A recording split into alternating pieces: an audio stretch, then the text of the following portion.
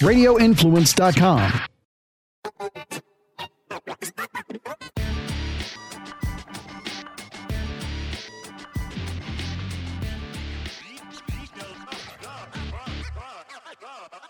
Welcome into this week's edition of the MMA Report podcast with Daniel Galvan. I am Jason Floyd. It is Wednesday, August the 3rd.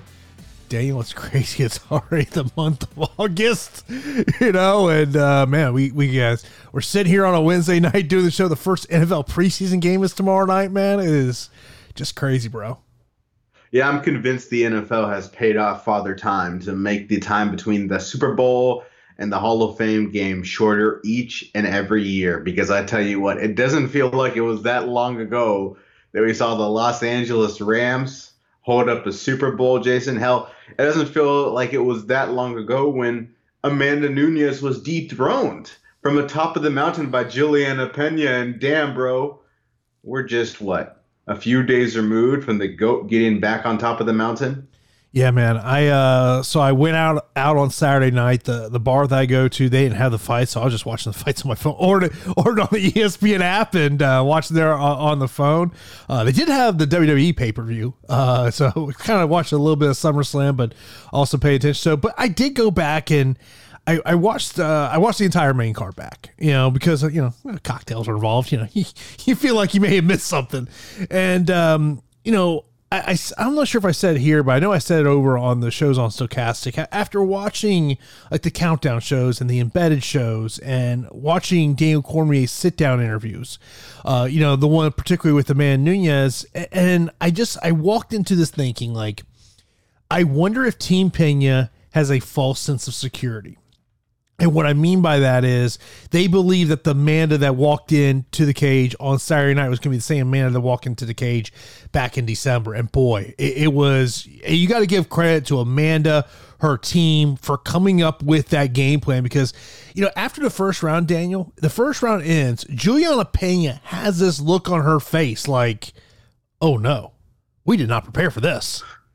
Yeah, it was crazy. Every single time it seemed like Juliana got within the range, she got dropped. It was wild. It was like a video game character going up against a boss that just takes away all your health points with a single strike, and there's nothing you can do about it. It was really, like, I don't know if I've ever seen a fight like this, where we saw a fighter get knocked down repeatedly and almost responded the same way, almost like the light was flickering in Juliana's head every single time she got hit. All the credit to Pena for showing unbelievable courage and tenacity.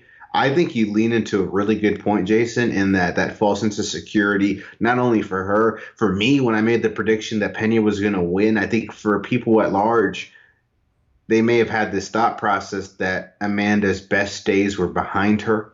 She was ready to maybe hang them up, raise a family, and we forgot, or at least some of us, myself included, forgot how great she can be. And Jason, on the feet, Amanda Nunes looks unbelievable. I put into question the framework of her training camp. That question was answered. Her training camp was phenomenal. I've never seen her in better condition. Yeah, I mean, and that's one of the things you heard throughout last week, leading to this fight, is how good she looked, just, being around the fighter hotel, whatnot. A lot of people were commenting on that. And, look, it's the interview she did with Daniel Cormier, I thought was really fascinating. One of the things I thought that she said that really stuck out to me, she said if Conan Silverio would have told her to stay at ATT, she would have stayed at ATT. And look, I think that you can read between the lines the ATT love for Kayla Harrison. It created a bridge. I mean, I think there's no doubt about it. But one of my other takeaways from the fight, and I thought the UFC production team did an excellent job in between rounds of really giving us the story of what is going on in Juliana Pena's corner. And the thing that really stuck out to me was, and look, Coach Little, he knows Juliana better than anybody else does. No question about it. But the thing I didn't hear is I didn't hear technical advice. After the third round, he tells her, you got 10 minutes to finish her. And in my head, I'm thinking, well, how should she finish her? Like, to me, that was a little bit surprising to me. I mean, this was a dominating matchup. Juliana Pena had a couple of moments where she went for a submission. But outside of that, this was a dominating performance. But it stuck out to me watching the fight back a second time. I was like, man, you really don't hear technical analysis of how, Pena's coach could tell her how to turn things around. The only thing he said was get her in the clinch. Yeah, man. I think to give him the benefit of the doubt, I don't think there was a single technical advice he could have given her that would have changed this fight, right? But you are right in that it's like, well, how am I going to apply this to the actual fight? I'm not going to magically finish her. Aside from for Pena slipping on an armbar or a triangle choke, which I tell you what, she did make things interesting in the last few rounds, the way she fought off her back and relentlessly tried for submission attempts. And I think if there's two things about Amanda in this fight that were downsides. One is she did get tagged a lot. Like a lot of times in those wild flurries, Juliana did land. Yeah. So it's not like Amanda Nunes. Okay, Amanda Nunes had an amazing performance, but she didn't pitch a perfect game. So keep that in mind. She did get hit a lot. And secondly, there were a few times that Juliana off of her back nearly tapped her, or at least got her. There were 2 times in my mind that I can think of that was really, really close. Like there was one arm bar that was really close. So those are 2 things for Amanda maybe she needs to work on going forward. I think Amanda kind of showed there is a pretty big gap between her and Pena and really her and the rest of the division. I think moving forward, I don't have any interest in an immediate rematch. I don't see the need for it. Pena dropped multiple 10-8 rounds. I think Pena and Nunes will fight again, but I would like to see a different championship fight next. I don't want to see another rematch, especially because, we're getting a rematch fatigue. I'm looking forward to Figueiredo Moreno, but that is the 4th time we've seen that fight. Yeah. There are other weight classes where we see those rematches, right? At welterweight, obviously it's not an immediate rematch, but we're seeing Edwards Usman for the 2nd time, right? That's a different ballgame. I would say I don't want an immediate rematch, but Juliana impressed me with her heart. Amanda impressed me with kind of returning to form, and the Lioness, man. I mean, who knows how much longer she's going to hold on. I hope she continues to hold on until Kayla Harrison possibly makes a jump to the UFC. I don't know when that's going to be, but in the women's bantamweight featherweight division, that's the next big fight. I mean, the key in this matchup was the fact of Nunes going southpaw, and that right hook, she just kept landing it over and over again. And you bring up a great point. I mean, look, you got to give kudos to Juliana Pena, the toughness that she showed. I think she was officially knocked down 3 times. I think it was more like 5 times. She was taken down, 6 times in the matchup. I mean, it was outside of a couple of submission attempts, it was a one-sided matchup. And I'm like you, I don't have a huge appetite for a trilogy matchup to be next. I mean, look, if I'm Juliana Pena, is that what I'm calling for? No question, that's what I'm calling for. But to me, if I'm the UFC, I probably have more interest in, and I think understanding that, how much longer is Amanda Nunes going to be doing this thing? I mean, look, she could do this for 3-4 more years. Who knows? But if I'm the UFC, I think I look at that trilogy matchup against Valentina Shevchenko more than I look at a trilogy matchup against Juliana Pena. Caitlin Vieira is sitting out there. She's saying that she would like to, get Nunes to have that fight in Brazil. But overall, I would say I don't have a ton of an appetite for Pena Nunes 3 right now. What if, okay, I'm kind of bleeding topics here, because we're going to talk about the PFL later and this fighter later. Thoughts on UFC possibly re-signing Cyborg? I know there's a lot of bad blood between the 2 sides, but she's a free agent now apparently. Yeah, and that's a big fight. Dana mentioned last night during the Dana White Contender Series post-fight press conference that Cyborg actually texted him the other day on his birthday to wish him a happy birthday. I just, if I'm the UFC, I think the ultimate question becomes is, okay, if you try to get back into the Chris Cyborg business, what else do you do with her besides an Amanda Nunes fight? Kayla Harrison fight. Well, Kayla Harrison, my understanding, it's basically it's like a 2-3 year deal. It's a 2-3 year deal. It's not a 1 year deal. No, it's not a 1 year deal. No, it's a multi-fight deal because they matched the contract that Bellator offered her. That's insane. That's insane that Kayla Harrison might not be in the UFC for 3 years. I mean, like Kayla might get Cyborg. That's insane, dude. I mean, that's the prime of her career. This is my guess, is that PFL will put a massive number out to Cyborg. That pure speculation on my part. Yeah. Peter Murray was on the MMA Hour today, and he kind of, alluded to the fact that there's been, brief conversations. And Ariel brought up the fact that, Cyborg, I knew that her contract was coming to an end and that there was a time period coming up with her. Like, to me, like the for Chris Cyborg, she's in a great position. She really is, because she understands that PFL needs her. They need her for that pay-per-view series next year. The one thing I thought that was the most interesting is in that interview with Ariel was asking about, will there be a pay-per-view in 2022? And asking, and by the way, Peter Murray, very Scott Coker-ish, of basically saying, yeah, we know what the answer is, but we're not giving it to you today. You're going to have to wait a couple of days. Yeah, like, okay. Which I'm like, you're on the biggest MMA show in the world. I don't think anyone would, when we're talking about MMA podcasts, MMA live shows, Ariel is the king.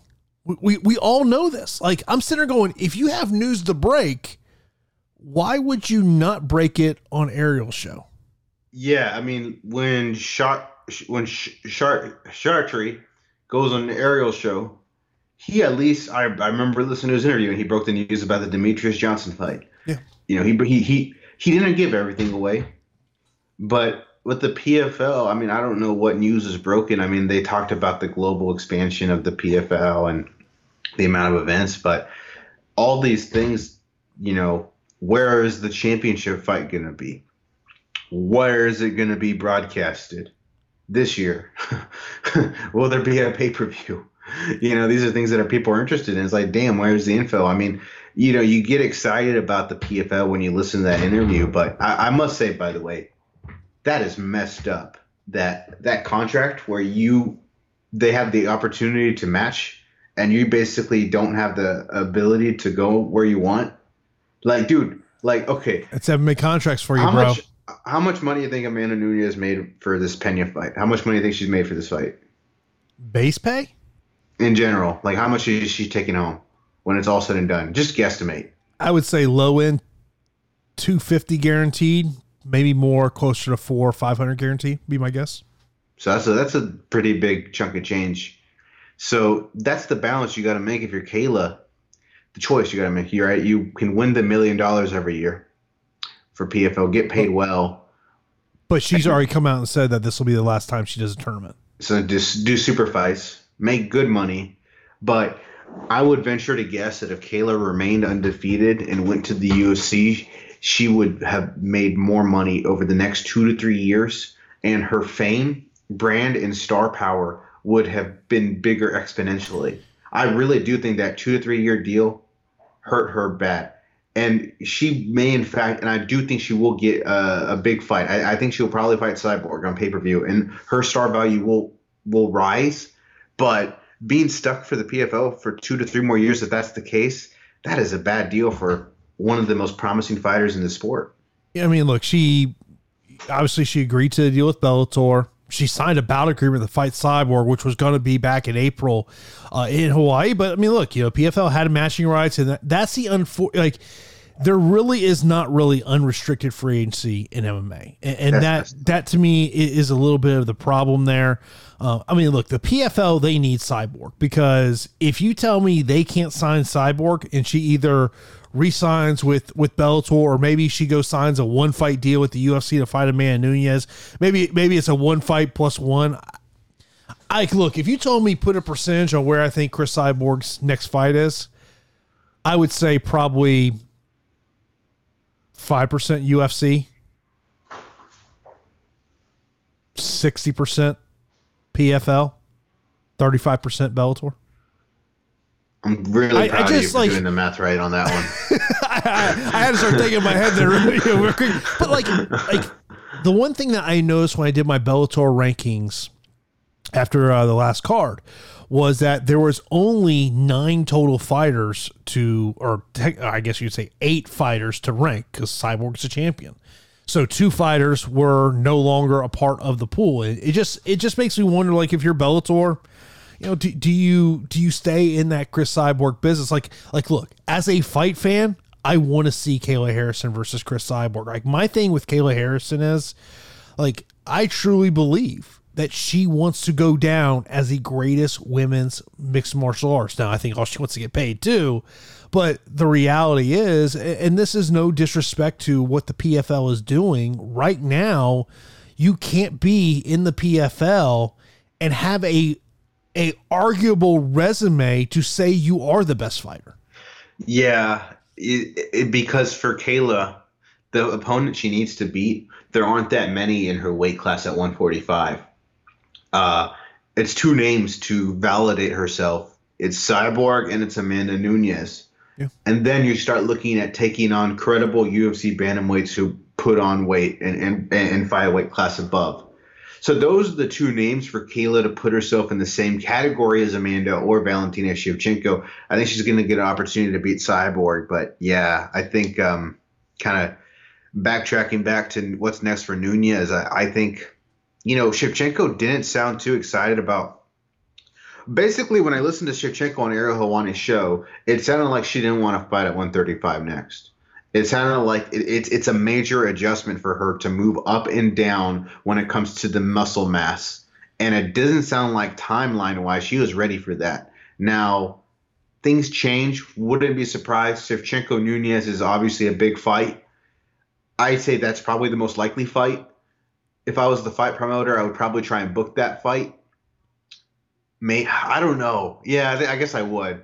But other than that, I would go Nunes Vieira, and then I guess Nunes Pena 3 would be the third match. Also I would try and get Cyborg on the books and do a featherweight championship defense. But yeah, I mean, I think the big question is if Pena doesn't get the trilogy matchup, and let's just say it's Caleb Vieira, just throwing it out there. I mean, it's like, what do? You've got then number 3 challenger is Holly Holm, 4 Irene Aldana. Aldana just pulled out of the fight due to an injury. Then it's Raquel Pennington. Then it's Yuna Kunitskaya, Aspen Ladd, who just pulled out of her matchup against Sarah McMahon. So, I mean, it's like, to me, I don't think there's a ton of options. I mean, I think at the end of the day, both these girls need to rest up and see where they're at there. But, I mean, look, it was a great performance by Amanda Nunes. And I will say this, like, for people like Daniel Cormier on his YouTube channel, when he does those sit-down interviews, they're really good. Like, because I feel like the fighters just open up more to DC because of who he is and his credentials as a fighter.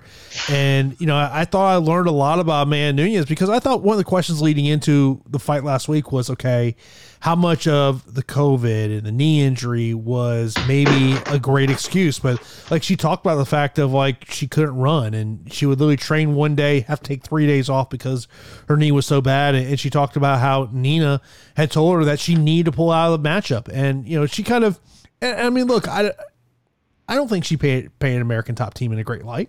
I don't think she did. I think that, she painted a picture that the ATT coaches didn't tell her to pull out of that fight when maybe she should have. And who knows, maybe she pulls out of that fight. Maybe she does ultimately lose Juliana Pena, but it was a great performance by her. We'll see what happens with Juliana Pena next. Co-main event, Brandon Moreno is your interim flyweight champion, getting that third round victory there against Kai Kara-France. Kai Kara-France, I thought, was performing well in that matchup. And, and just, man, he gets caught. Brutal liver kick, man.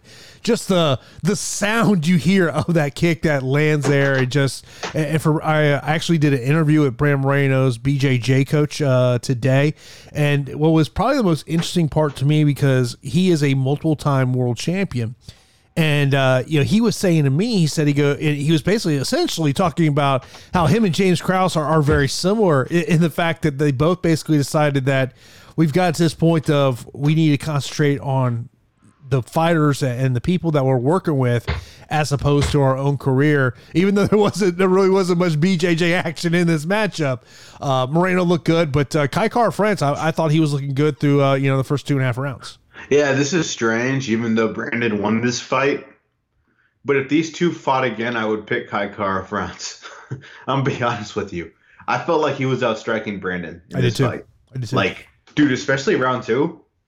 And that's because I was going into this fight with the bias towards Moreno, seeing it through his perspective, right? If it was a 10-10 round, my biased ass was going to give him Moreno 10-9. Like, that's how I was seeing it. I was rooting for him, and I'm happy he won. But to be frank with you, I felt like Kai was the better striker. And if Kai does get another fight with Brandon down the line after Figgy, after Pantoja, I might pick Kai Kara-France because, dude, his stand-up was sick. But, bro, that liver shot was unbelievable.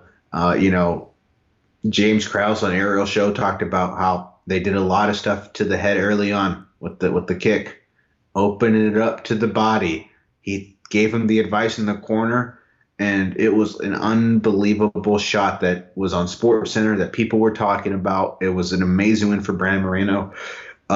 He's a hell of a fighter, bro. I'm so excited for the fight. I don't get the criticism of people talking about how Figueiredo going into the cage was his travesty. I don't get that either. Yeah, it was a great moment, dude. It was a great moment. I loved seeing something like that. Yeah, because I saw all of that reaction, and then I'm watching back on because I was in a place where I couldn't hear what was being said, and then I went back and I'm just like, what was wrong with it? I mean, first off, the UFC let him in the cage. Yeah. Let's not forget that. Like, the security guys let him in. I thought I did a good job of trying to sell this one up. I mean, look, I think there's going to be the questions about Davison and his weight. I think it's always going to be a question with him, but we're going to get that one again. Kai Kara-France, I think will fight for the UFC title at some point. I think, to me, the biggest takeaway I think has to be the fact of how much Kai Kara-France was able to keep this fight on the ground, or on the feet, I should say, stopping those 3 takedown attempts from Brandon Moreno. Yeah, dude, Kai's looking good. This flyweight division is freaking exciting, bro. Like, how can you not watch these flyweights week in and week out and get excited about the future of this division? Kai Kara-France is going to return to this level. Brandon Moreno continues to improve, right? The addition of James Krause has played a pivotal role in his progression, and it's just the start. What's he going to look like against Figueiredo? What's Figueiredo going to look like? Guys like Askar Askarov. We saw that fight between Matt Snell and Suma Darji, and that was just a hell of a fight. Matt Snell was in attendance. Earlier in the card, Pantoja looked phenomenal. Not to mention... Bro, Pantoja, he came out fighting thinking like you only had 3 minutes to win a fight. Dude, that was unreal. I've never seen a dude come out with so much damn... Like, he had a fire under his ass, dude, and he wanted to make a statement, and he did. Like, it was one of those things where Brandon and Kai had a stinker, and we crowned an interim champion. I would have said, screw you, give Pantoja the title fight, right? Because Alex Perez is no joke, and Pantoja ran through him like it was Hulk Hogan taking on Joe Schmo on the undercard of a WWF house show. Barry Horowitz, bro. Come on, you gotta get your jobber name right, bro, or the Brooklyn Brawler. Yeah, brother. 90 seconds, dude. Dude, he looked amazing. By the way, Askar Askarov has been booked for a matchup in October against Brandon Royval. That's going to be October the 15th. Puts Brandon Royval in a great position. You mentioned about James Krause. He said that he's done. I think a lot of people, kind of felt that, even though, like, you always kind of wondered, would there be some guy that falls out on weigh-in day and magically James Krause, who was there coaching somebody, was going to step in. But I liked what James said this over the past couple of days. He's like, look, he goes, a champion came to our gym and we just worked with him. Yeah, James is a very interesting cat, man. It's crazy he retired. Dude, this dude, James, freaking look at the end of his career. Pretty impressive, right? He went 7-1 in his last 8 fights. You don't think about that, but and you think about that loss, he stepped in on weigh-in day. That's true. And that's wild. That's wild. Man. And he stepped up to fight at 85 as opposed to 70. Yeah, you're totally right. I completely forgot about the context between that fight against Trevin. Dude, that's wild. So theoretically, he could have retired on a 7-fight win streak. I don't know if he does a show on YouTube, a betting show. Yeah, the 1% or something. Yeah, it's a very good show. I love listening to James Krause break down a fight. And as a co-host, he goes, so someone falls out this week and you step in, he goes, no, man. He goes, I'm coaching a guy fighting for a world title. No, I am not stepping in to fight anybody. Yeah. Apparently he bets on his own fights. which is like sounds almost illegal, but it's not. I guess it's. I would bet a majority of it. I was actually I thought it was interesting is because Anik and Florian podcast is one of the MMA podcasts I like to listen to, and I want to say it was either this week's episode or last week's episode. Anik talked about as a UFC broadcaster, or I would guess UFC employee, he's not allowed to bet on any MMA. Do you think that is a UFC thing, an ESPN thing, or an Endeavor thing? Do you think Dana White bets on fights? No. Yeah, that's true. That's true. That's true. Promoters don't bet on fights. I would think it's a UFC company policy. Yeah. Damn, I guess James Krause won't be a broadcaster then. He'd probably be pretty good. Yeah, that was a stupid question about Dana. I think probably the bigger question on that is, I wonder if you're a UFC employee and say you work in Vegas, is part of your employment that you can't walk into a sports book? I mean, I guess so. You might have insider information. I mean, how if you work for the PFL, you might have a whole week advance on who to bet on. But yeah, I would think so. It's a very interesting thing. Excuse me. I think when I kind of said, is this legal? That's kind of me as a sports fan growing up and hearing the stories of Pete Rose, stuff like that. But I think maybe in the more modern age, it's more normal. And then, yeah, I mean, you hear stories all the time of fighters literally betting on themselves. But for James, man, I mean, this guy's in it. Apparently, he makes a lot of money off of it. He has his own Discord channel. Look, yada yada. I think sports betting is just more socially accepted now than it was 10 years ago. Yeah, and it'll continue to get that way. Yeah, as more and more states adopt sports betting, I just think it just becomes part. I mean, when is the last time you turned on a sporting event and you heard nothing about betting? Maybe if there's a high school event, that's about it. Yeah, but professional sport, it's being integrated into that broadcast. Yeah, it absolutely is. I mean, ESPN has you turn on a certain channel and they just have the betting odds everywhere all the time. I don't know if it's ESPNU or what, but I always see it on sometimes. Oh yeah. You see it all the time there. But I mean, Brandon looked great. Look forward to seeing him in Figueiredo. Brandon said he'd go to Brazil. So, I guess the question ultimately is, does UFC go to Brazil with what's kind of going on there? You mentioned about Pantoja, man, great win there. Send the healing vibes, Anthony Smith. Dana White did say that he has a broken leg for surgery. Ankalaev, I don't think it's a performance that maybe puts him ahead of potentially Glover Teixeira, but we'll see what happens there. One thing I do want to mention about the prelims is that heavyweight matchup between Hamdi and Dontel. And Joe Rogan, there was a part of this matchup where I don't know, maybe it was Dan Miragliotta was a referee in that one. Oh man, I think it was Big Dan was the referee in that one. Unfortunately, Big Dan had a bad moment on the main card with Derek Lewis, which we can talk about that in a second. But Joe was bringing up the point of he believes that the referee should not have the ability to stand the fight up. And I would say this, for the most part, I agree with Joe Rogan. It is not the referee's job to get your butt off your back. That's got to be on the fighter. Now, if literally the other guy is just literally laying on and doing nothing, then I think a stand-up is required. But in that fight, when he stood him up, I did not like the stand-up. And just housekeeping. According to SureDog, the referee in that fight was Kerry Hatley. So that's right.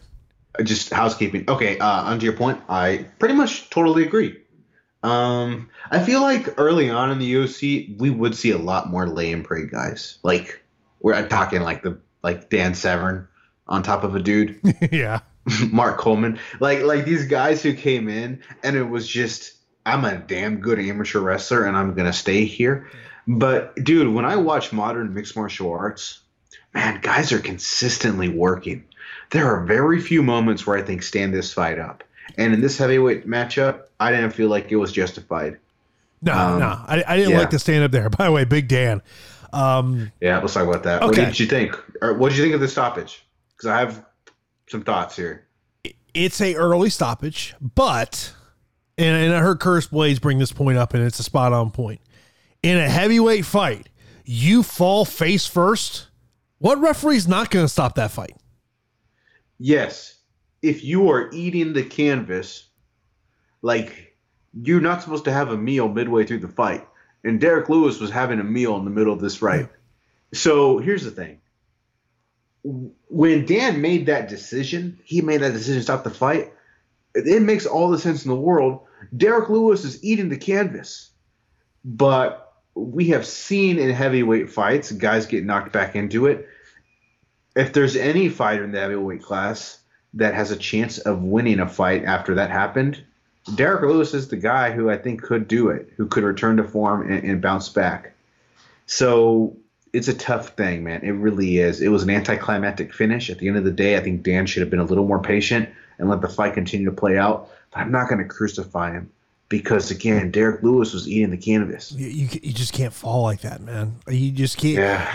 I feel like if you pulled 10 referees and said, it's a striking matchup, a heavyweight matchup, and one heavyweight falls flat on his face, I feel like most of them, are going to stop that. It's unfortunate for Big Dan. You got to feel bad for freaking Sergey Pavlovich. Yeah.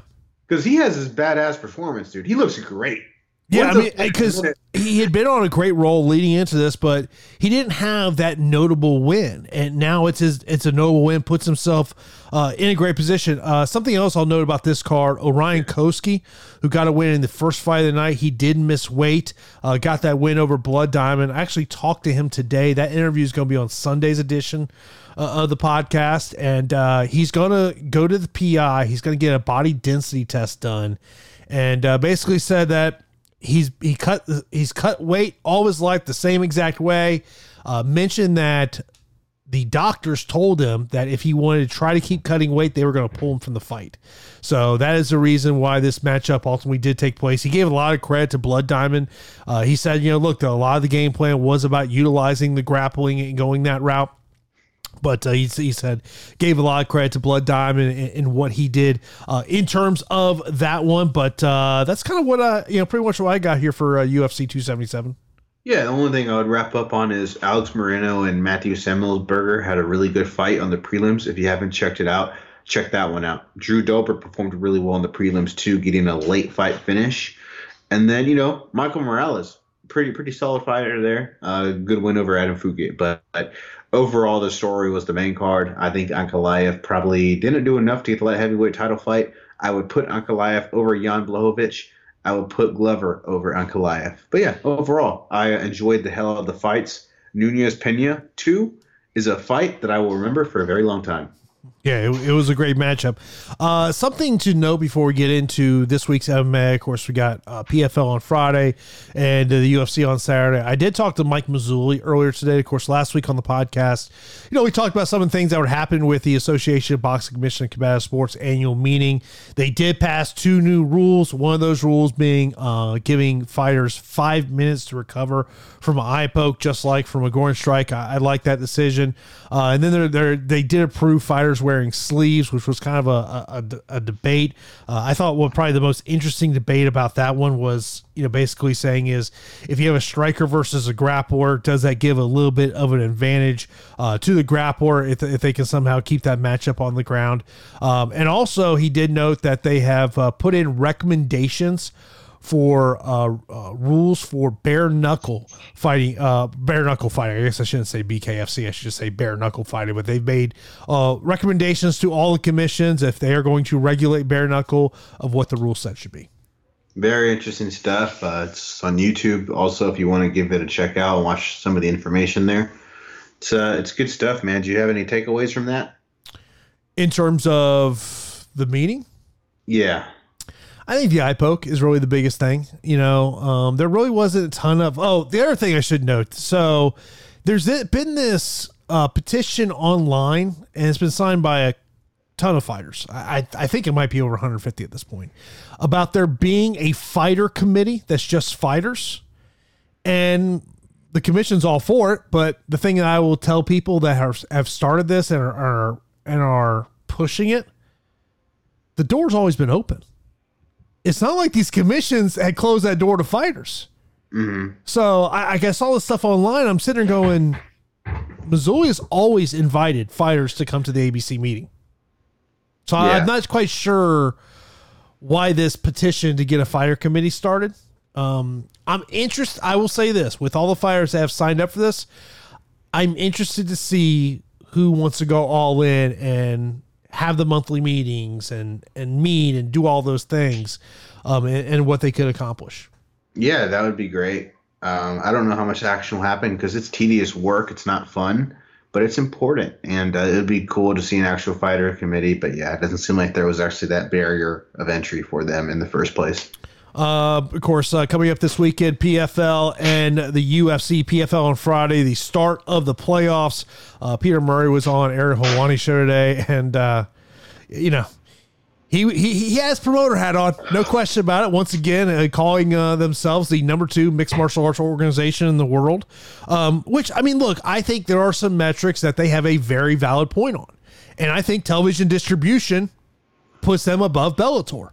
But I just wish, Daniel, when he says this in interviews, someone could go, do you consider social media a key metric? Here's what I thought was interesting. So I went down the rabbit hole again. I did this a couple months ago. The thing that shocked me the most when I went down this rabbit hole comparing Bellator and PFL on social media was there was 2 differences, and big differences. It was on Instagram and TikTok. They were pretty, Bellator had an edge on Facebook and Twitter, but wasn't a huge drastic number. I want to say on Twitter, it was probably about 200,000 more followers. On Facebook, probably around the same number. But on Instagram, Bellator has 3.3 million followers on Instagram. The PFL has 518,000. I mean, that's a drastic difference when we're talking about follower base. But on TikTok, PFL has 547,000 followers, where Bellator only has 103,000 followers. I thought that was kind of interesting, but it's one of those things. Like, I just wish someone would bring that up. Peter Murray go, so where's social media playing into this? Yeah, it's look. Are they the number 2 promotion in the world? I don't think so. I don't know if Bellator is. It's probably like Ryzen or ONE FC or KSW, to be honest with you. I would almost maybe circle the question back on him. Is why do you believe you're the number 2 mixed martial arts organization in the United States? Yeah, because that's kind of the real competition. Because the thing is, like, Bellator hasn't been doing great business lately, in my opinion, and neither has the PFL. It really feels like the number 2 promotion in the MMA landscape it's been a while since it's really mattered significantly on a consistent basis. Like the peak of the number 2 MMA promotion, in my opinion, was WEC, Strikeforce in America, and then Bellator during the Bjorn Rebney era. Bellator, whenever we had the pay-per-view in Nashville, stuff like, and that was and hell, even some of the World Series of Fighting cards, it felt like more people cared about those fight cards than anything that PFL did this year. And then for Bellator, the only fight card recently that people have really talked about was the McKee fight against Pitbull. Yeah, I mean, look, we all know the UFC they've got a majority of the market share, and there's a huge difference between number 1 and number 2. Like, I literally say, like, if you sat there and you polled 100 MMA fans, you may get more answers for PFL. You may. And I think part of that is also they're a more accessible promotion to watch, as opposed to Bellator being on Showtime, where you have to have that subscription to Showtime, which, I mean, look, if you are a UFC fan, the reality is you likely have that ESPN Plus subscription. And like Ariel had this tweet where he said, the MMA Hour question of the day, what is the number 2 MMA promotion in the world? Here's how I responded to it. I think it's going to depend on who you ask. But since I work in the restaurant and bar industry, it's a rarity that we are asked if we are showing MMA not named UFC. Yeah. Yep. I mean, these are all great points. I think the most interesting point about PFL's potential is the idea that they are more likely to get a new fan than in other promotions. And I think that's definitely true in America. You mentioned it. The deal with ESPN is amazing. The accessibility for PFL is so much easier than Bellator. When I go on the ESPN Plus app and I want to go watch a UFC fight, I scroll down and I go to the leagues. And the third league I see is UFC. And when I go to click on it, I see PFL two logos next to it. When I'm trying to watch UFC content on ESPN Plus, which is often, and I'm not the only one, I consistently see the PFL. At times, I'll see the PFL on the lower third of ESPN. All the time, I see UFC and the Dana White Contender Series. It's a phenomenal partnership. Yeah. ESPN has a vested interest of people getting on the ESPN Plus platform, and PFL is a pretty good content that they have there. So all in all, it's a good relationship.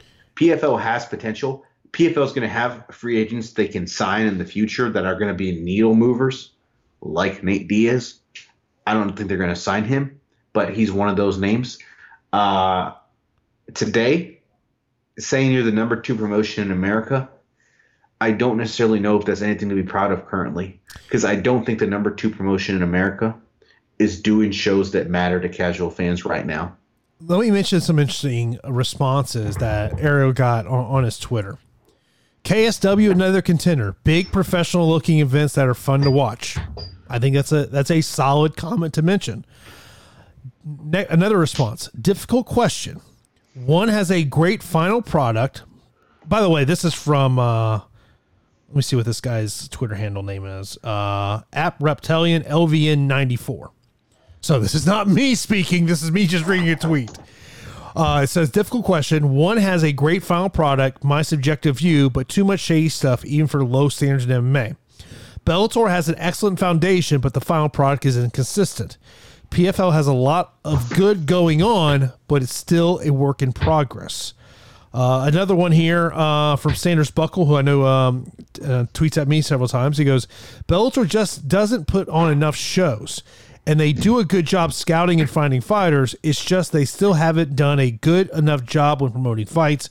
Maybe they should bring on somebody that can do that. Another one says, one, by far, there are the only company that seems like a major show besides the UFC. Also, they have a lot of finishes in their cards.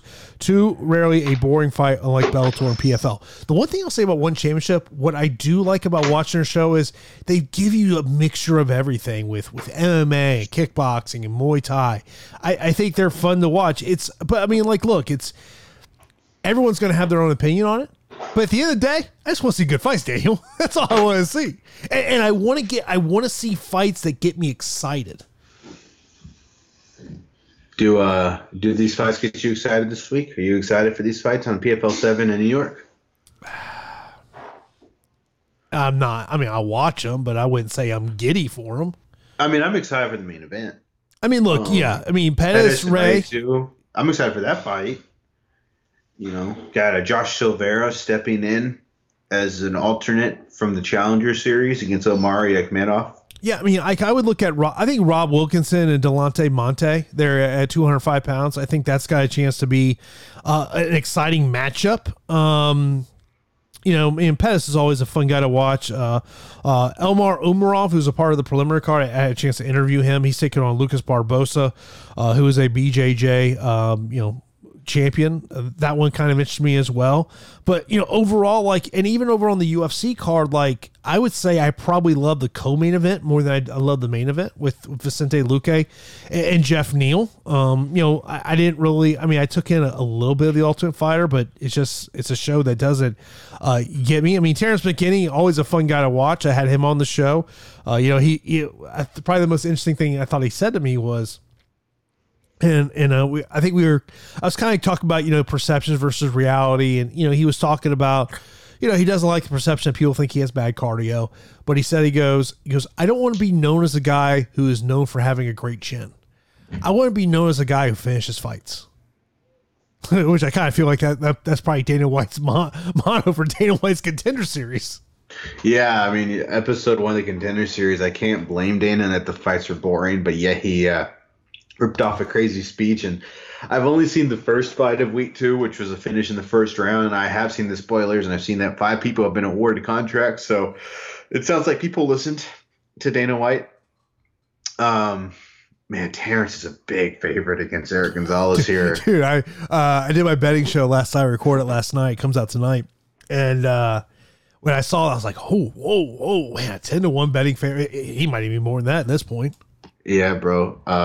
Damn. So yeah, Terrence. Look, I watched the entire season of The Ultimate Fighter, so I am in fact looking forward to this main card. I'm invested in Zach Pauga and Muhammad Usman and Juliana Miller and Brogan Walker. I am invested in these fights, Jason. I gotta say, it's kind of interesting who the betting odds here. Brogan Walker at plus 100 is very surprising. She has a lot more experience than Juliana Miller, and if it was Brogan Walker or Juliana Miller in Invicta FC without the context of watching this TV show, I think the odds are drastically different with Brogan as a favorite. So that's some interesting money to lay down. Yeah, I mean, Juliana Miller is known for her grappling. She's actually one of Alima Lay McFarland's main training partners. Alima told me last week that if she did not have a fight next week, she would actually be in the corner of Miller in this matchup. But, I mean, it's pretty much a pick-em matchup in there. The main event, Jamal Hill and Thiago Santos, the question really is, will the Thiago Santos that fought leading up to that John Jones ever return? And we just haven't seen that guy. Yeah, I doubt it, dude. I doubt it. And Jamal Hill's a tough opponent for him to return. It's surprising to me that Santos is plus 230, to be honest with you. Like, I get why Jamal Hill's a favorite. We've seen Santos win one fight in 5. You know, the Santos. But it's all against the lead of this division, though. Yes, Rakic, Ankalaev, Glover, Jones. And before that, he had a super awesome win over Jan, but it's after the Jones fight. The thing about Santos is like Santos just like doesn't throw a lot of strikes on the feet, and like he has pretty good power. I just don't think he's gonna win rounds against Jamal Hill. Like, I feel like Jamal Hill's just going to win rounds, and I don't know if he's going to be able to finish Thiago Santos because, Hill does finish most guys. I don't know if Jamal Hill has been in 5 rounds before, maybe before the UFC he has, but I don't know. That'd be interesting. I think Santos maybe give him the edge as the fight continues to go along, and Jamal actually has been in a 5-round fight before he was in the UFC. So, look, I think Jamal wins this fight. I just think he's the more active striker. I think he's going to land more punches, faster, younger. I think he's probably going to be able to get back on the feet if he gets taken down. I think this is Jamal's fight to win for sure. The thing is, Santos does have absurd power, and he could absolutely knock out Jamal Hill with the counter strike or something. But I think Jamal wins that main event, bro. Yeah, I think he wins there. I like Luque in the co-main event. I think he wins by decision. Jeff Neal has not been finished inside the UFC. The last time he got finished was outside the UFC against Kevin Holland back in, I want to say it was 2017, when that matchup took place. But, like, overall, like, it's Ariel brought up a great point in his show today. And it's like he said, we really have 3 types of UFC events currently. We got your pay-per-views. We got your fight night cards in front of fans, and then we got your Apex cards. This is an Apex card. Yeah, it's an Apex card. Yeah, this isn't it. Yeah, he's totally right. But we've said it too, bro. We've said it all along. You know what we said? You can tell if they have to sell tickets or not, based on what the card is. This is one where it's clear they don't need to sell tickets. This is one thing I will say again, just touch back on Juliana Miller, star potential. She has star potential. I think she's gonna beat Brogan Walker. Because the way she fights is she just goes like hardcore, aggressive, nonstop. Hello grappler, as you mentioned. Great personality. Juliana Miller has legitimate star potential. She's just got to go and win fights. Keep your eyes peeled on Juliana. By the way, Muhammad Usman, as an underdog, kind of like I would maybe throw a little cheddar. I'm picking Zach Pauga to beat Muhammad Usman. But Muhammad Usman has enough tools to win a fight like this. But yeah, this is an Apex card with usually the Apex cards have about 1 or 2 good servings of things in it. That's Luque Neal and Jamal Hill, Thiago Santos. I mean, I'm looking forward to those fights, but the rest, aside from the Ultimate Fighter fights and the Terrence McKinney fight, not really looking forward to too much else. When the cast for the Ultimate Fighter was released, someone I value their opinion. They looked at the heavyweights and they said Zach's going to win it. Yeah, he now clearly, he's a light heavyweight. He's not a heavyweight. He is one of Curtis Blades' main training partners there of Elevation Fight Team there in Colorado. But I mean, look, it's I'm always down to watch fights. I mean, I'm a hardcore degenerate. No, don't kid yourself. But like, I don't have a huge excitement level for these fights. Yeah, what you gotta do, Jason, is just watch all the Ultimate Fighter in the next few days and get hyped. Bro, I don't got that kind of time, bro. I know. You got So yeah, I'm looking forward to it, but it's what else? What's on the horizon? 278, Edwards Usman. I mean, we don't have the Jake Paul fight to get excited about. That got canceled.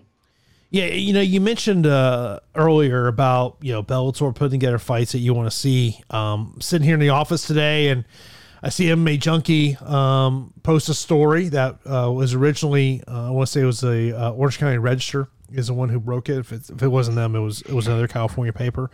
Where they're heading to Long Beach October the 1st, and we got Patricio Pitbull headlining the card, defending the featherweight title against Adam Borax. And the co-main event, AJ McKee's going up to 155 to fight Spike Carlisle. And I tweeted about it, and I was like, man, there has got to be something to this story. Because, and then right before we were doing the show, Amy Kaplan over at Fanside, she posted an interview with AJ McKee where AJ McKee mentioned that the trilogy matchup was never offered to him. I had sources that told me the same exact thing. I was told that what it was said to me was that McKee wanted to go up to 155 pounds. He said in the interview that if he was not having a trilogy matchup against Patricio Pitbull, he had no interest in going back down to 145 pounds. I think probably the question mark probably becomes is why was this trilogy matchup not offered? I think that's probably the biggest question. If you got a chance to talk to Scott Coker, I mean, I think it's probably the question because, like, to me, like, as a fight fan consumer, like, that's the one fight I want to see Bellator put on. Like, I don't even know what fight number 2 I would say that Bellator can put on that would get me excited. Look, I gotta disagree with you. That last fight sucked. No, Jason. Okay, I get you, but for Patricio Pitbull, I mean, and Adam Borax, very talented fighter, no question about it. Should be a fun fight, but like, you tell me, like, what is the fight that gets me to stay home on a Saturday night? Or is during football season, if I'm on the road, I'm not sure, I haven't really looked at my road schedule too much. I know I'm in Nashville in 2 weeks, and then the week after that, I'm in Indianapolis, but I haven't really looked too much farther past that. But would I sit in my hotel room on a Saturday night to watch a Bellator fight that's live, that's not Pitbull and McKee? Potentially. But that's the one fight I want to see. You're right in that.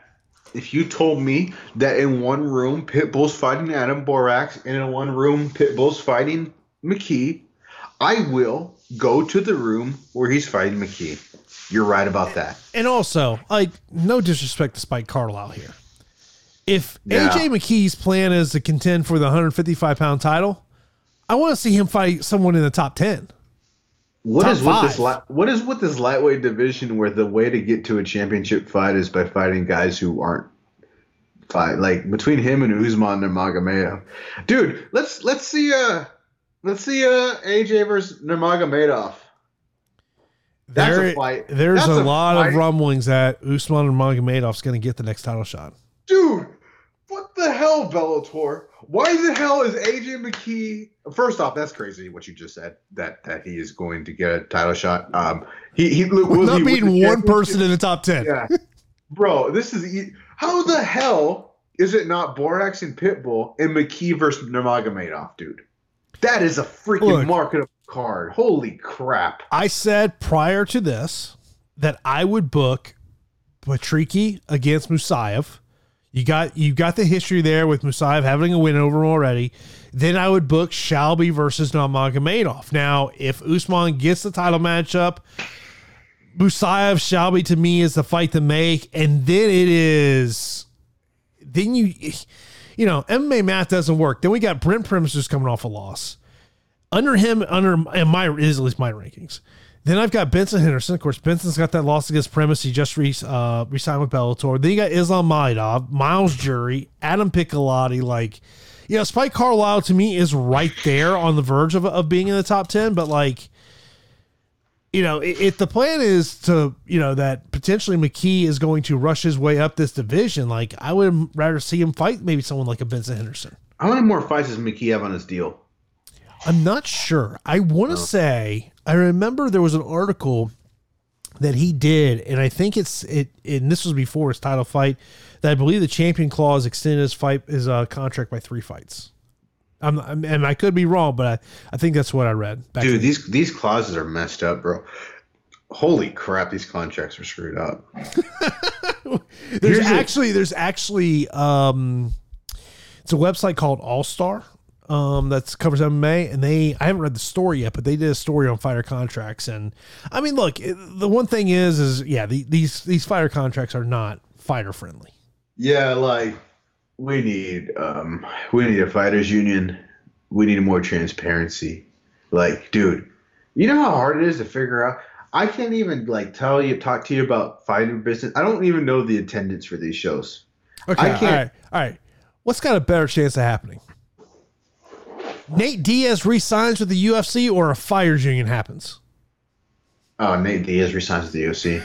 Yeah. and he resigned with the UFC. Yeah, I was thinking about that, dude. You could do Nate Diaz, AJ McKee fight on a Jake Paul card. You know, that's something to think about. But I would say this: I do wonder, would PFL just give Nate Diaz a blank check? And an opportunity, you'd have to give him a blank check and an opportunity for him to box and run his own promotion and do whatever the hell he wants. I feel like PFL would, I don't know. Yes, the answer is yes. The answer is yes. I just feel like they would do that just because, like, when you look at this pay-per-view division they want to run, and, you know, Don Davis already come out and talk about this is going to be I think he said $50 pay-per-view. It's like, to get me to put over $50. Okay, if you tell me you got Cyborg Kayla Harrison, all right, sign me up. I'm buying that pay-per-view. But I don't know what else they do. What do you think about the idea? Do you think PFL could buy Bellator? No. You don't think so? I mean, look, it seems like every year we get, you know, somebody new has invested in PFL, which to me is always a question mark of, why do you need new investors? Why aren't the current investors just putting more money up? Yeah, no, I don't think. Look, I don't think PFL has a great business model, right? I also think they have a lot of money, or I don't know what the hell's going on at the PFL. My gut feeling is if somebody gave Viacom a big enough offer, I think they'd sell Bellator. Well, that's the that's the other side of the equation. Is like, I don't feel like Viacom loves Bellator, right? I just feel like Bellator is just a property they have, and you know, and Viacom to me doesn't seem like a hot company either, by and large. But I don't know much about business like that. But so that's kind of why I flew that idea. I will say I do like Paramount Plus though. You watch Yellowstone or what? I have not, but that's on my watch list. What do you watch on Paramount Plus? We watched The Challenge. Paramount Plus is such an old person streaming service, by the way. You know what? F you. Okay. Dude, you know who also likes Paramount Plus? My uncle. Look, okay. You know what? I used to like you. What do you watch on Paramount Plus? My wife watches a lot of the MTV shows. Because and then we started watching Bull, the courtroom drama show. Damn. You know, Paramount Plus is not a sexy name for the people that have the MTV stuff. Like, they need a sexier name, because MTV, that's youth, right? Or maybe that's not youth anymore. Maybe I'm aging myself. Maybe I'm aging myself that I think MTV means youth. The bigger question is, can you remember when MTV was just music? Yeah, not just music. But it was a lot of music. I grew up on watching music videos during the summer. Okay, let me ask you this. Do you remember what The Box is? No, is that a video? Is that a video, Jay? This was back in the day. Yeah. It was its own channel. Like, you know, this is going back when I was like in middle school. And so you might not even been born yet at this point. But literally, you would call in to request songs, and it would play the music video. It's a whole channel? Yeah. Wow, that's wild. That's pretty wild channel. You had to get it off the bunny ears. Back in the day, we didn't have that. We had to tune it. Yeah, that I don't remember. That I never did. I always had cable. But damn, that's crazy. Man, speaking of MTV, we should do a rewatch of a Bully Beatdown. Oh God, man, I remember that one. And they had some notable MMA fighters on that show. Yeah, and then they have guys who have become notable MMA fighters after the show. I feel like that's where we need a 30 for 30 with how that show came together. How did they get these bullies to agree to fight a fighter? Is Jason Miller in jail right now? Or no? I believe he might be. I don't know. He's been he was a big star for the UFC and for Strikeforce. I mean, remember when he coached on The Ultimate Fighter? Yeah, against Bisping. Yeah. Season 14, I want to say it was. Yeah. Well, did Bisping coach 2 times? Did he coach against Dan Henderson too? Or did he just fight Dan Henderson again? Okay. I know he coached at least once. Damn. Michelle Watterson was on this show. So was Daniel Cormier was on Bully Beatdown. Michael Bisping coached season 9 and season 14. Wow, that's crazy. Yeah. So yeah, that I remember that Mayhem season. But bro, Daniel Cormier was on Bully Beatdown, which I did not remember. Darren Cruikshank, Eddie Alvarez, Woodley, Bobby Green, Michelle Watterson, Arlovsky, which I remember, Jake Shields. Jake Shields on it 3 times. Damn. So yeah, those are the big names. You think about back in the day of the Ultimate Fighter, of how many names came out of that show. Like, I'm just looking at season 14. Steven Seiler, Diego Brandao, Brian Caraway, Dennis Bermudez, Jimmy Rivera. That's just the featherweights. Over on the bantamweight side, Johnny Bedford, John Dodson, TJ Dillashaw. Maybe we should do a draft one day where we draft cast from the Ultimate Fighter and we just see who has the best picks, because there's some sneaky good seasons in there that you just. I mean, there's some of these women like the inaugural women's strawweight team is just absurd. By the way, going back to Bully Beatdown, this is amazing. If we're going to watch any episode, we need to watch this episode. So on the Wikipedia, it has one thing. It says money earned by bully and then money earned by victim. And by and large, the victim, and the most you can earn is $10,000, right? So by and large, the MMA fighters are, earning the money. There was one episode, season 1, episode 6, where Thomas Denny is the fighter. And the victim earned $0 and the bully earned $10,000. Did Thomas Denny lose a fight on Bully Beatdown? There is no other episode. I need to know what happened here. I'm trying to remember the premise, because wasn't it 2 rounds they did? Yeah. But I think was there one They tried to make it as fair as they could. For some reason, did they maybe tie an arm behind the guy's back or something? I don't think they tied an arm behind their back, but I don't remember. He lost. Apparently, Thomas Denny just lost the fight. Okay, I don't know. I don't know how Bully Beatdown works. I think you just have to finish him. I think you either have to submit him or knock him out. Maybe one round was a submission and one was a knockout round, maybe? Yeah, something like that. Well, if there's ever another pandemic, we know what we're going to do. We're going to rewatch Bully Beatdown. So round 1 was a 3-minute grappling only round. The bully would begin the round with $5,000 and would lose $1,000 every time he was forced to tap out, with the lost money going to the victims. Wow. Round 2 was a 3-minute kickboxing round. The bully wins $5,000 if they can survive the entire 3 minutes, but does not get any money if he quits or gets KO'd or the referee stops the fight. Damn. And Big John McCarthy was the referee. So Thomas Denny wasn't able to submit or knock out his bully. That's bad. The question ultimately comes is, did any of the bullies ultimately end up becoming mixed martial artists? Oh, that's a good question. Well, we got to look at this guy, Dennis, on this episode. Dude, but that's a good question. Daniel Cormier was on season 3, episode 11. Yeah, that's what I was saying, bro. That's what I was. Yeah, it was the second to last. We got to watch that episode too. I didn't see that one. Could you imagine you're the guy Daniel Cormier is standing across the cage from you? No, I don't even. This is in 2012, though. I wonder what that was. He in Strike Force already? Yeah, he must have been because I feel like he debuted in Strike Force, right? Yeah. Did Cormier debut in Strike Force? No, he didn't. He did. Strike Force Challengers. Damn. Yeah, so 2012, he had already won the heavyweight Grand Prix. Yeah, it's crazy. I'm just looking at some of these names that are on there. You mentioned about Michelle Watterson. Bobby Green was on there. Yeah, Tyron Woodley.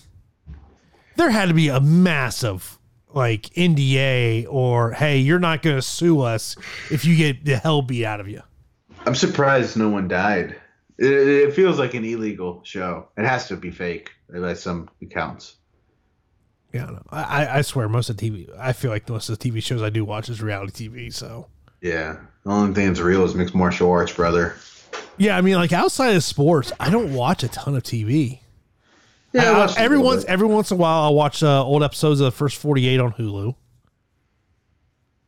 I'm starting to watch the Boys on Amazon. It's a pretty good show. I've heard that. Yeah, I have Amazon. Good. I have Amazon Prime, obviously, but like just like probably every other American.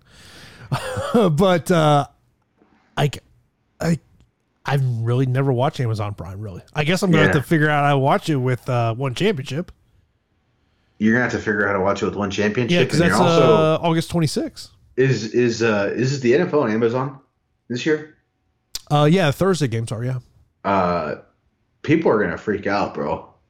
People are gonna be like on Thursdays. They're gonna be like, "Where the hell is my football? It's on the computer." I mean, because that's gonna be the only place it's gonna be broadcast if it's not local, right? I mean, that's I'm pretty. That's a dramatic change in the viewing habits of a lot of Americans. There's going to be a lot of older Americans that are going to have to make that leap, or they're going to have to call their son or daughter to come by the house and get the computer on the TV. Yeah, I mean, I guess that'd be interesting. How many what is percentage of Americans that don't have a smart TV? That's a great question. Or don't have, an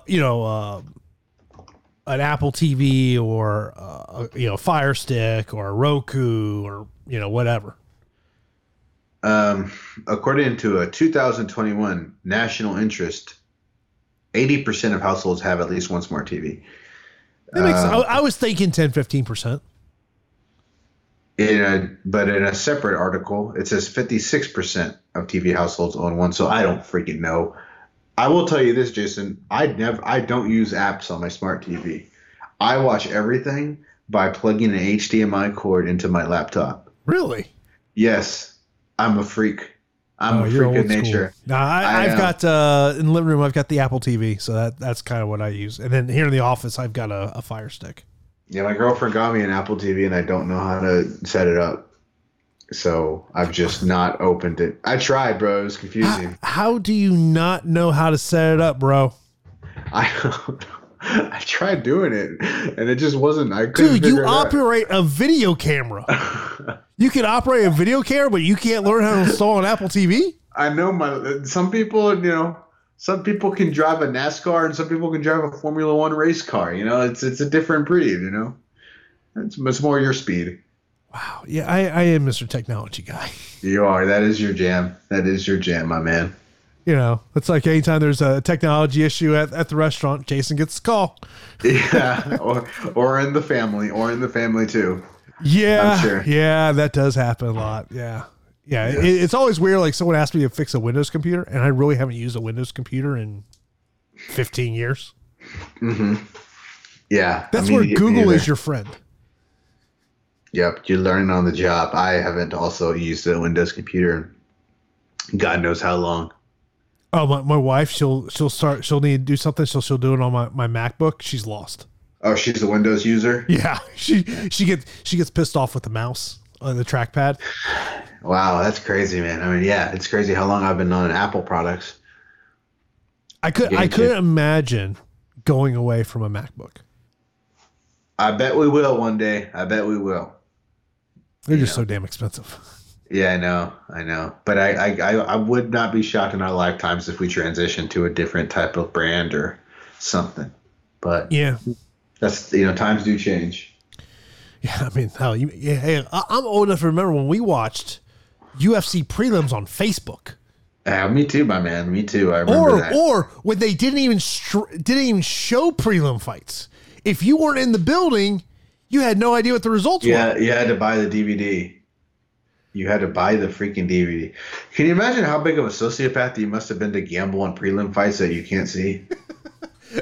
Dude, I saw a clip last night, Dan talking about it, and he basically says, "Hey, if you're a degenerate gambler, you should be watching Dana White's Contender Series." That's funny. He basically is like, he's like, if you're gonna place a bet on NFL preseason game, why are you not betting on the fights? Yeah, it's much more fun to bet on a fight than a football game, or a basketball game, or a baseball game. It's literally two people punching each other in the face.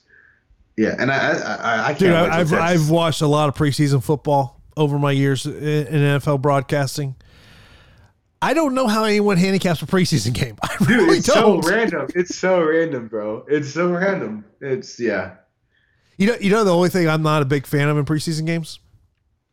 What's that? 2 minutes left in the game and people are calling timeouts. That's pretty wild. Yeah. That's I feel like that makes no sense whatsoever. But hey, man, I'm excited for football. I'm glad it's back. I don't think my Texans are going to do jack this year, but I'm excited to see my cornerback Derek Stingley play football. And you have Super Bowl chances, so good luck on that. Despite losing your center. Yeah, that was tough, man. And I saw a fan clip, and you could hear him scream. You're like, oh man. Was he out for the year? They haven't said. Oh, they haven't said. Yeah, so who knows? Maybe he'll come back. Poor guy. Oh, he's really freaking good. But I'm rooting for y'all. Different conference. I think I'm allowed to do that. I feel like, the new Madden's about to come out. I feel like a lot of people are just going to take the Bucks when they're playing people online.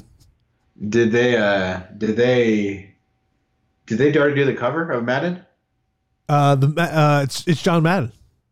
Oh, duh. That makes a lot of sense. Duh. Damn.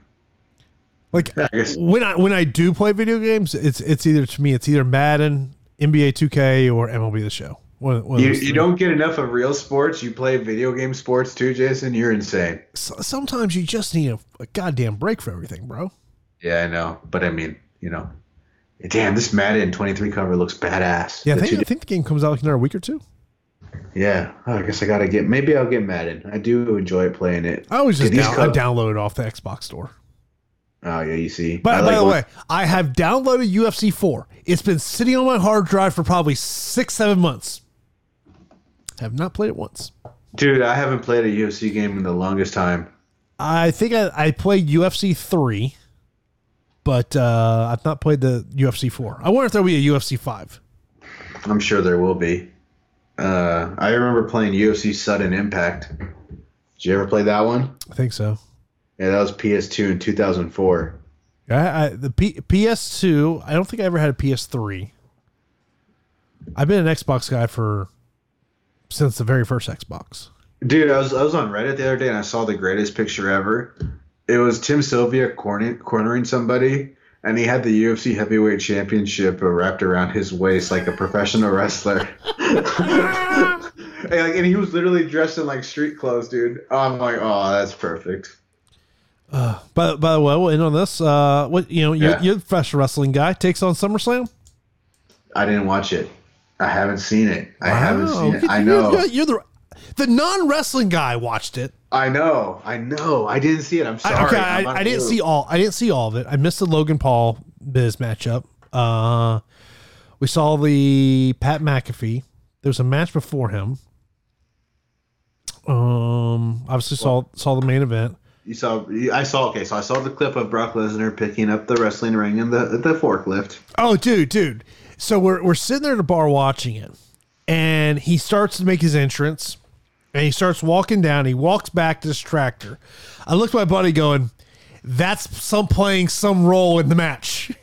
That's one of those things of like, who in creative goes, hey man, hey Brock, you know how to drive a tractor, right? Yeah. And I don't know if he does or doesn't. I'm guessing he does. I'm guessing he knew. I know, yeah. But he was going back and forth a little bit, but dude, that was an iconic moment. And dude, the way Roman Reigns fell down was like a movie star. I don't know if you've seen that. Have you seen the clip when Brock's announcing his name? Yeah. And he throws a microphone to Roman. Roman catches it and then winks at him. Yeah. That was awesome, bro. I'm like, hey, he caught nonchalant and then winked at him. I'm like, oh, that is tremendous. Yeah, bro. Yeah. Well, I'm glad you watched SummerSlam. I mean, it was just a tough week. There's a really big Japanese wrestling tournament that's going on. They have like a lot of shows. So I've been watching that. That's what I've been watching, plus the UFC and all that stuff, plus hanging out with my girlfriend. Just didn't have enough time for SummerSlam, but I'm very interested to see what WWE does under Triple H and Stephanie McMahon. So I will be keeping my eyes peeled. I read the results and I stay informed. But yeah, apparently Logan Paul's doing a good job. You know, I actually listened to him interview Triple H today on his podcast. That was pretty interesting. Yeah, I saw some clips on TikTok, and Triple H basically saying before Logan Paul came to WWE, he's like, "Who the hell's this guy?" Yeah. It's just, that's funny. But hey, he learned he can make some money with them, so they're going after it. Yeah, man. It's it's also one of those things of like, do you think we ever get to a point where like Conor McGregor grabs the microphone from Bruce Buffer and announces his own name? No, I don't think so. I don't think so. That'd be wild. Can you imagine that? I mean, maybe one day we'll see someone do that, but that'd be wild. Sean O'Malley. Yeah. Patty Pimblett. I will say this. I liked what Sean O'Malley said the other week, where he talked about you looking at the UFC as a way to build his own brand. I thought that, look, fighter pay is what fighter pay is. But I think Sean O'Malley is looking at it in a great way of saying, how can I use the UFC to increase my own brand? Yep. It's very important. They give you a spotlight. You're only going to be fighting for so long, and you can do so many things afterwards. And Sean can make a lot of money podcasting, being in TV shows, being an influencer, opening a gym, whatever. He's totally right. Fighters should have that mindset. Fighters should have the mindset of James Krause. James Krause invested his money really wisely in real estate, stuff like that. Fighters got to take care of themselves, and that's one of the ways of doing it. Yeah. He's. I remember last time I talked to Krause, he was really investing big into apartment complexes. Which, goddamn, if I had that kind of money, probably the way to go. I mean, I own a home, but I see what apartments going through here in Tampa Bay. Holy crap! Yeah, it ain't cheap, bro. It ain't cheap, man. It ain't cheap to live in America. No, it's not. But that is going to do it for this edition of the Ameriport Podcast. Appreciate you taking time out of your day to listen to the podcast. Of course, new episodes come out every Sunday and Wednesday on your favorite podcasting platform and radioinfluence.com.